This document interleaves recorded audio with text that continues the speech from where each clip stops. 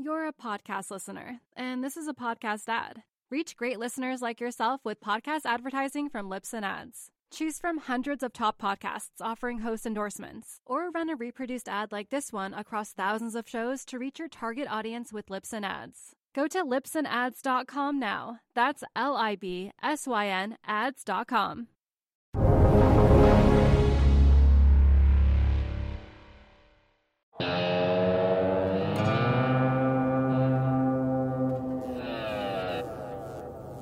It's Tuesday, June 23rd, 2020, just after market close in New York. This is the Real Vision Daily Briefing. I'm Ash Bennington in New York, joined shortly by our managing editor, Ed Harrison from Washington, D.C. But first, Nick Correa with today's stories. Thanks, Ash. Wirecard AG's ex-CEO, Markus Braun, had resigned last week after news broke of 1.9 billion euros, or $2.1 billion, went missing from the German fintech company. Braun had turned himself in yesterday evening and is now detained by Munich prosecutors as part of an investigation into the company's accounting practices. The scandal, now a national embarrassment, has led to calls from the government to enact urgent regulatory reform. Currently, Wirecard is in discussions with its creditors and talking about full-fledged restructuring. Markus Braun was forced to liquidate the majority of his stake in Wirecard as he pledged 4.2 million shares in order to secure a 150 million euro loan in 2017. The margin call was triggered as Wirecard stock has plunged over 80% since last Wednesday. Today, Germany's finance minister Olaf Scholz said, quote, "Auditors and regulators don't seem to have been effective here. We need to quickly clarify how we have to change our regulatory requirements in order to be able to monitor complex corporate networks across the board, promptly and quickly," end quote. Katie Schroeder, a criminal defense lawyer in Frankfurt, said, quote, "Given the numbers, it's certainly the biggest accounting scandal in Germany. You'd have to think pretty hard to find a case of such a scope," end quote. On Friday, Ed's going to be speaking to an investor who's been right on the money on this story, Roddy Boyd, a past contributor who's a pioneer in uncovering corporate fraud and one who has been following the Wirecard story closely for years. Roddy was early in sounding the alarm bells about Wirecard's use of shell companies to inflate earnings. For example, Wirecard received 450 million euros from Card Systems Middle East FZ LLC, a subsidiary with a shadowy paper trail and seemingly, as Roddy alleged, only one full-time employee. In one of Roddy's articles published last year on Wirecard, he said that, quote, "Few companies can explain their meteoric growth as alluringly as Wirecard AG. According to one of its preferred narratives, Wirecard presents itself as Europe's leading financial technology innovator," end quote, presenting itself as a bank to, quote, "steadily generate low-risk revenue through the sale of integrated banking and credit card processing services to businesses," end quote, and sell consumer prepaid credit cards. Wirecard's software was designed to, quote, "remove the friction from electronic payments for both merchants and consumers," end quote. In September 2018, Wirecard AG had displaced Commerzbank in the DAX, an index representing 30 of Germany's biggest companies, and by January 2019, their market cap was almost 24.6 billion euros. However, Wirecard has been the target of many investigations by reporters such as Dan McCrum of the Financial Times, and as well as law firms. In McCrum's attempt to uncover the company's seedy practices, BaFin filed a criminal complaint against FT reporters and short sellers, and banned short selling for 2 months last year to protect the company from speculators. But it turns out the speculators were right, so stay tuned for Roddy's interview on Friday. This story is far from over. And now I'll send it over to Ash and Ed. You're a podcast listener, and this is a podcast ad. Reach great listeners like yourself with podcast advertising from Libsyn Ads. Choose from hundreds of top podcasts offering host endorsements, or run a reproduced ad like this one across thousands of shows to reach your target audience with Libsyn Ads. Go to libsynads.com now. That's LIBSYN ads.com. Thanks, Nick. Welcome back, Ed. Good to see you. Looking good, Billy Ray. Thank you, sir. You're supposed to say looking good, Lewis. You know, that's how it goes on Trading Places, right? I know. I love that movie. I'm just so fired up to talk about Wirecard. What is going on? Yeah, I thought that Wirecard thing was good. We're going to be talking to Roddy Boyd. And I think that really at the end of the day, the Germans are really thinking a lot about Wirecard and it's all over the news. When I look at Handelsblatt, which is a German newspaper that I read, every other story, it seems, is about Wirecard, and the same is true in many of the other dailies in Germany that they're talking about it. Here's an interesting quote for you that I think gets at the whole issue. This is from John Kenneth Galbraith's The Great Crash, 1929. Here's what he said. He said, to The Economist, embezzlement is the most interesting of crimes. Alone among the various forms of larceny, it has a time parameter. Weeks, months, or years may elapse between the commission of the crime and its discovery. This is a period, incidentally, when the embezzler has his gain and the man who has been embezzled, oddly enough, feels no loss. There is a net increase in psychic wealth. At any given time, there exists an inventory of undiscovered embezzlement in, or more precisely, not in the country's business and banks. This inventory, it should be perhaps be called the bezel, amounts at any moment to many millions of dollars. It also varies in size with the business cycle. In good times, people are relaxed, trusting, and money is plentiful. But even though money is plentiful, there are always many people who need more. Under these circumstances, the rate of embezzlement grows. The rate of discovery falls off, and the bezel increases rapidly. In depression, all this is reversed. Money is watched with a narrow, suspicious eye. The man who handles it is assumed to be dishonest until he proves himself otherwise. Audits are penetrating and meticulous. Commercial morality is enormously improved. The bezel shrinks. So that's exactly the situation that we find ourselves in now. The bezel is shrinking. Brilliant stuff, Ed. Brilliant stuff. A net increase in psychic wealth, a temporary net increase in psychic wealth. The great Professor Galbraith. To frame the story, Ed, for people who haven't been following it as closely as I know you have, because it's a German story, what is happening with Wirecard and why is it so significant? So what was happening is that Wirecard is a roll-up. That is, it's a company that got large as a result of many acquisitions. And at some point in time, around 2015, Dan McCrum, who is a reporter at the Financial Times, came across what he called anomalies and started to report on them. And over time, he kept on reporting on them and other people picked them up. But nonetheless, the roll-ups continued. And what it turned out is that there was all sorts of phony accounting going on during this period of time, booking fake revenue. And no one really cared because the times were good. We were in a bull market. It was only later when they found out that in 2019 and just recently that definitely there was fraud, particularly in the Asian roll-ups that they did in India and elsewhere. And so it's a perfect example of how the business cycle works, that companies like WorldCom or Enron, they can get through many years where they're doing all sorts of phony things, but only when the tide goes out, when the economy goes down, do people start to really question. And that's what happened to Wirecard. It's a perfect example of how it works every cycle. When the tide goes out, you get to see who has no clothes on. Yes, as Warren Buffett pithily summed up, perhaps Professor Galbraith. For those of you who aren't familiar with the company itself on the operations side, it's a fintech play. It's a German fintech play.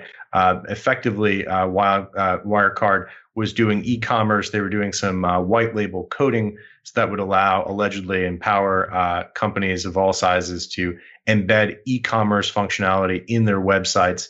I was struck actually by Roddy Boyd's description of it. I read a piece that he wrote in April where he effectively describes it as really a point of national pride in Germany, almost a combination of Google and JP Morgan. Right. And, the reason is because I think it's twofold. It's manifold, actually, because the Germans don't have an equity culture.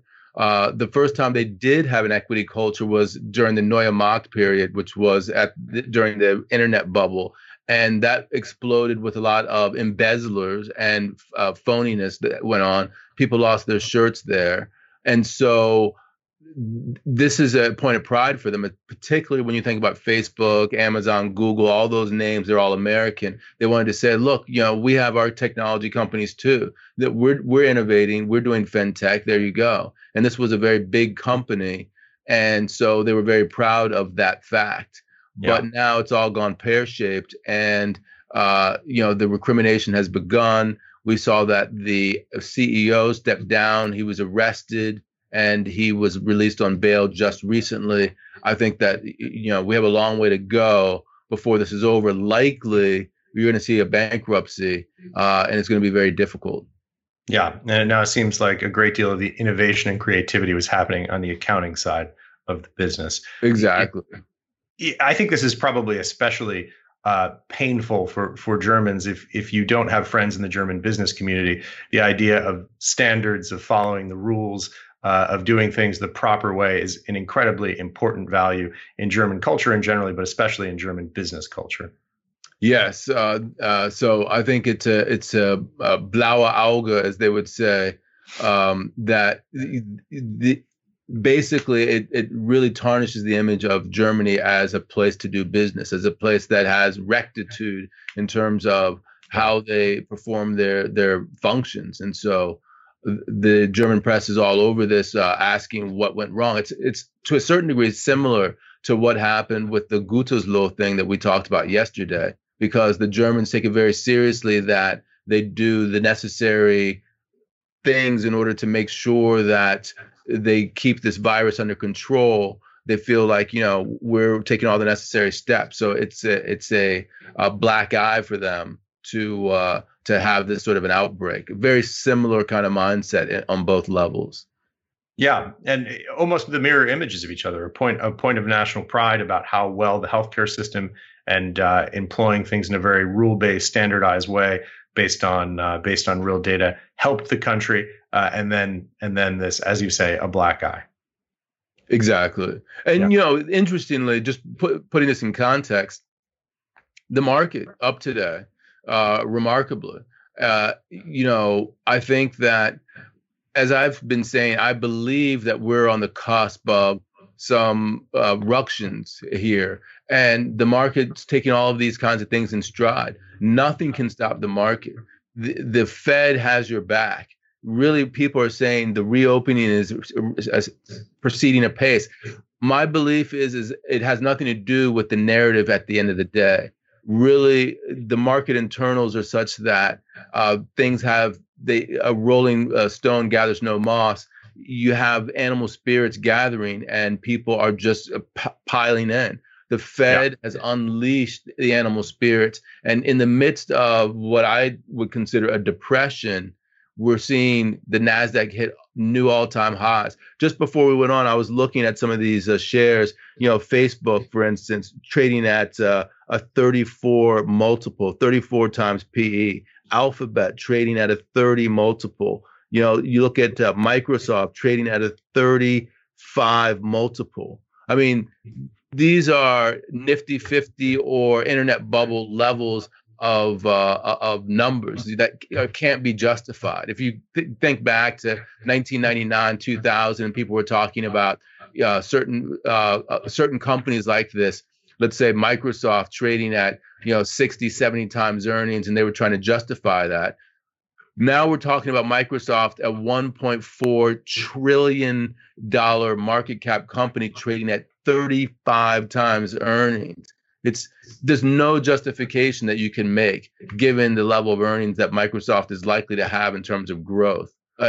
It's a bubble, pure and simple. It's driven by the Fed. It's driven by liquidity, and it will end very badly. Yeah, you make some excellent points there, Ed, and definitely things that I've been thinking about as well. Amazon closes up almost 2% on the day, 1.86%.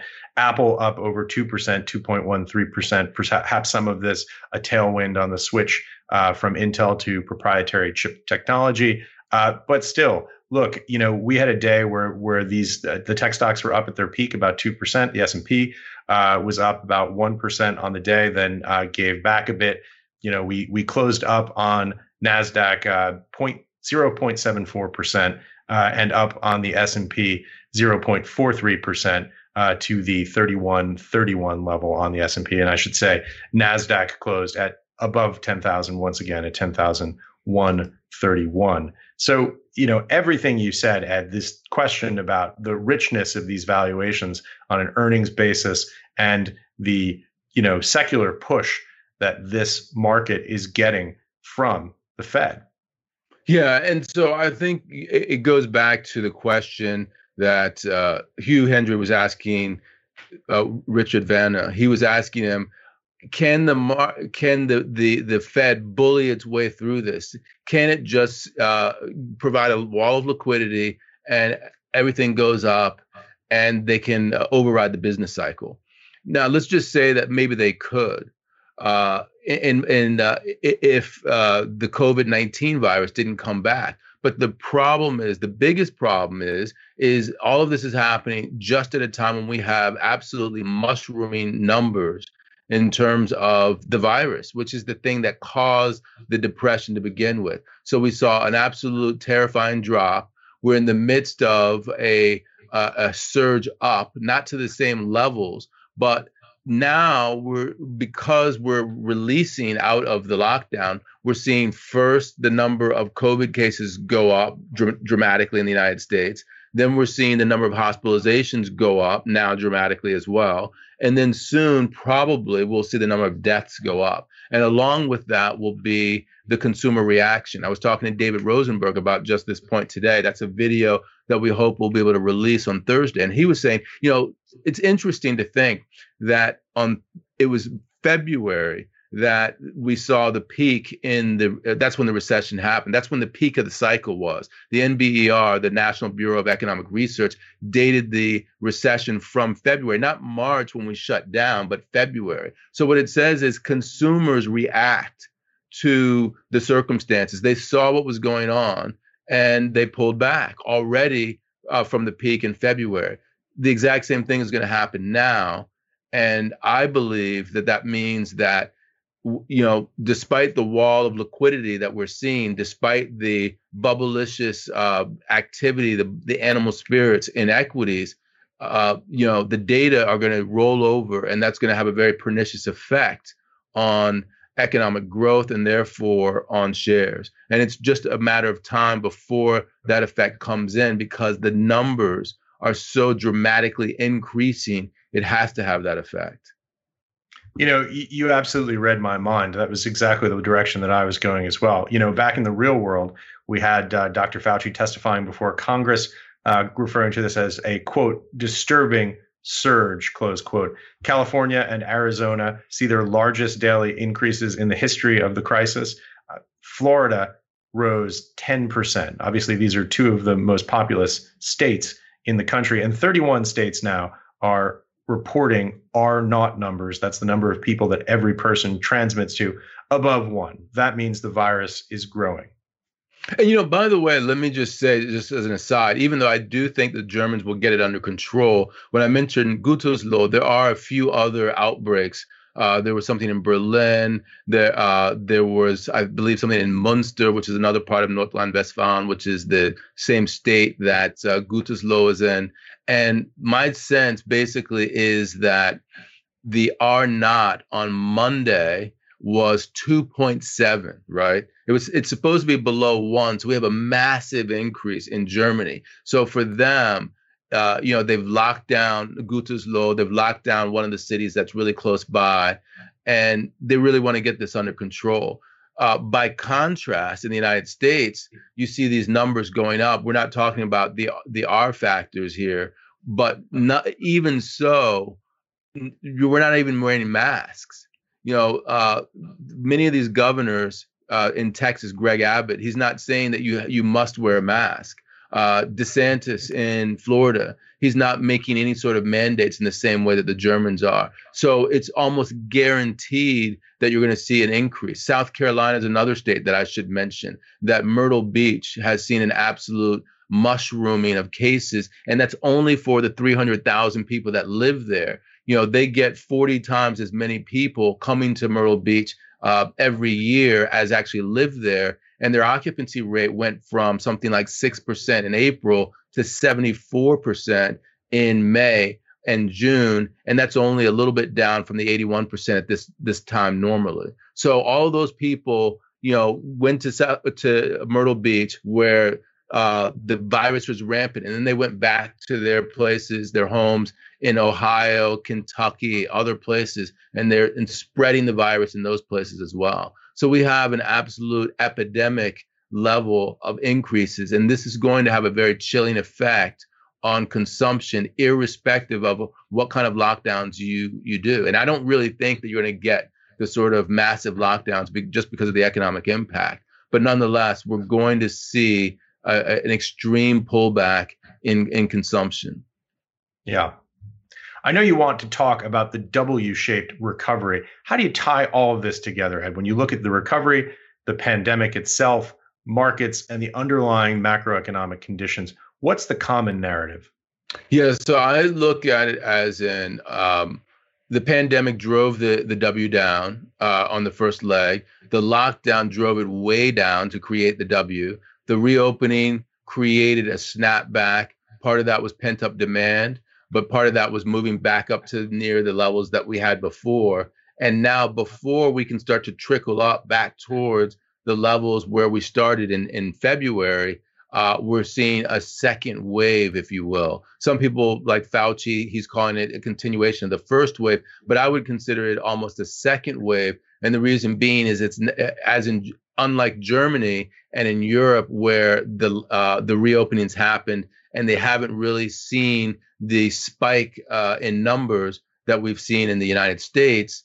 We've seen this spike because social distancing behavior has been relaxed. So that's a wave that is, if you look at the numbers for Arizona as an example, the numbers are very similar to what you saw in New Jersey or New York in March in terms of the infection rate per thousand people.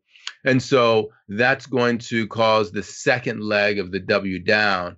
And only once people feel that that's under control will we see things go back up again. So that's how it really is. I think that what we've seen in other pandemics in the past, what research has shown is that it's actually the pandemic that causes the economic recession, not the reaction. This particular recession is very different because never have we seen such a complete lockdown before. But we're now getting the economic reaction from the pandemic itself. That's going to be the secondary relapse that's going to cause the middle of the W to start to see a rollover. I would imagine you could call it two recessions because the snapback is so large. Normally you don't see the NBER call a recession as it did so quickly after the event. So I believe the snapback is so large that they're going to call the end of the recession, and that if we roll over and go into recession again, it won't actually be one long recession. It will be two distinct events, one which was very sharp and short, and the other one which is more pronounced. Ed, you make such a critical distinction there. The notion that the slowdown, the recession, isn't caused by an economic reaction. It isn't caused by animal spirits. It's caused by the damage that the virus is doing to the economy itself. It suggests that it's not something that we can sort of kumbaya our way through. There is just an inherent contraction that's going to occur in economic activity as a consequence of the physical implications of the pandemic. Right. Yeah. And they've modeled that for the pandemic in 1968, the pandemic in 1957. They've modeled it for the pandemic in 1918. And they've looked at other sorts of episodes like this. There is just a natural downwave in of influenza or a pandemic like this of this magnitude. And so as a result, that's what we're gonna see. It's not quite the level of a lockdown, but it's still very dramatic. Yes. We were speaking earlier about one of my favorite videos thus far this week, the Brent Johnson, Lynn Alden video, where it's a continuation of something that Brent's been talking about for some time now on Real Vision, which is the dollar milkshake theory. What are your thoughts on that? I'm not as well versed in terms of what Brent says about dollar milkshake, but I do think it's interesting. I saw that Stephen Roach was talking about the dollar falling. He was talking about the dollar falling as much as 35% DXY, on a trade weighted adjusted basis. So I find that to be extreme. I don't know what would cause the dollar to fall 35% unless you're not thinking about a dollar smile. I think the dollar smile has a lot of validity. That is that the dollar is strong when everything is weak and everyone wants the dollar. The dollar, when other countries are outperforming, relatively speaking, that's when the dollar is weak. Perhaps that would be the case, that he expects the U.S. to, because the U.S. will resume its role as the world's debtor nation, that somehow will be weak relative to Europe or Japan or China. And I don't see that. I don't buy into that as the outcome. So I'm much more likely to believe that the pandemic will reassert itself in a way that causes a liquidity crunch down the line, and that will cause the dollar to be higher. People will want dollars. So I'm much more on Brent Johnson's side in that regard. Yeah. In some senses, it's fascinating because Brent Johnson and Stephen Roach almost are two opposite poles in this argument. The basic premise of the dollar milkshake theory is that the U.S. has a straw and it's going to suck up assets from elsewhere in the world. The original reasons that Johnson gave as the primary drivers, at least, were U.S. tightening monetary policy, rising rates in the U.S. while the world was loosening, but he goes on to say that tightening was never the only reason, and I think touches on some of the points that you were alluding to, Ed, which is that the U.S. is a global superpower. We control the sea lanes. We have historically, at least the last month or so, notwithstanding a long tradition of rule of law, and still do on a relative basis compared to the rest of the world. We control the global monetary system and global capital flows.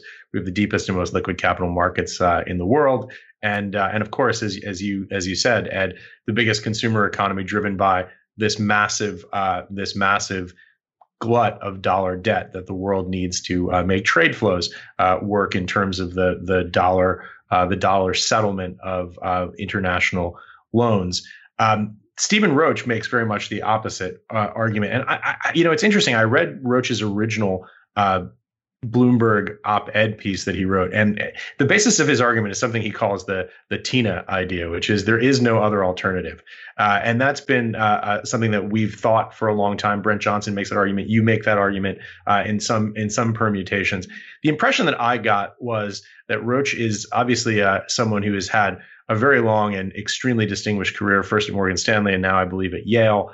And I got the impression from reading that piece that he was looking back over this long and distinguished career and kind of issuing a warning to all of us, saying, guys, don't get complacent.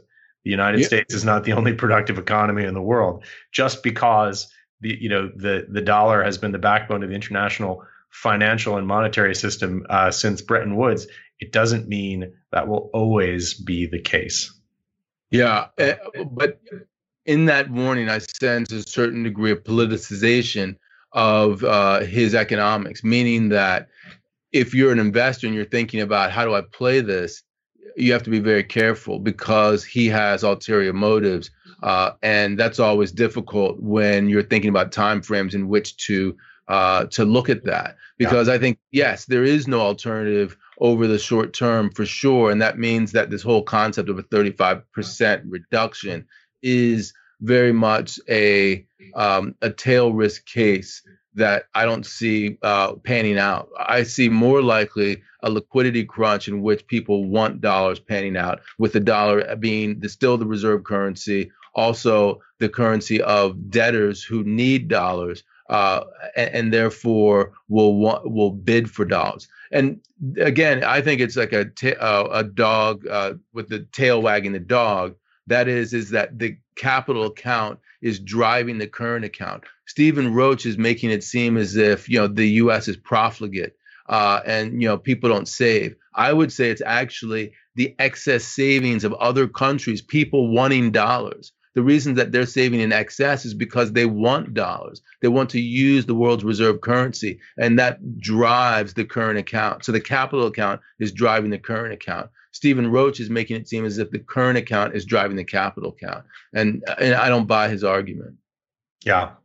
All important points, but I think you really hit the nail precisely on the head when you talk about the distinction in the different time frames. This is something that we've talked about on this show as being so crucial. Brent Johnson is making a tactical, tradable argument. He's saying he has this view over whatever the precise time horizon he views it on, and he has this particular position that he seems to believe, for a series of reasons, is a reasonable place to think about. Now, Stephen Roach is doing something very different. He's looking at this from a grand strategic perspective, from 100 years of U.S. history perspective.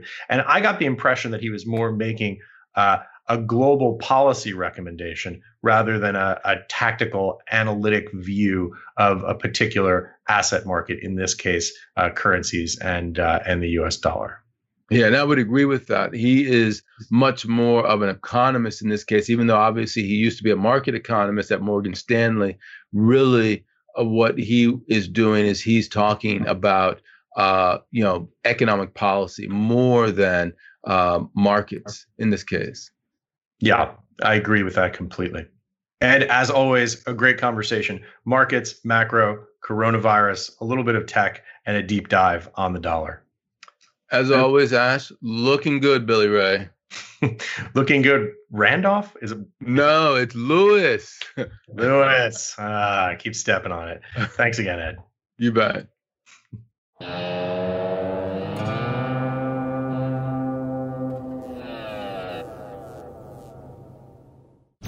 Jane is a dog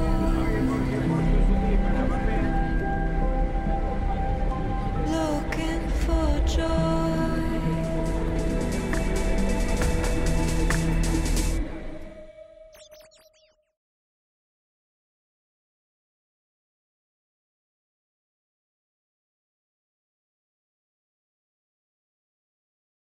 You're a podcast listener, and this is a podcast ad. Reach great listeners like yourself with podcast advertising from Libsyn Ads. Choose from hundreds of top podcasts offering host endorsements, or run a reproduced ad like this one across thousands of shows to reach your target audience with Libsyn Ads. Go to libsynads.com now. That's LIBSYN ads.com.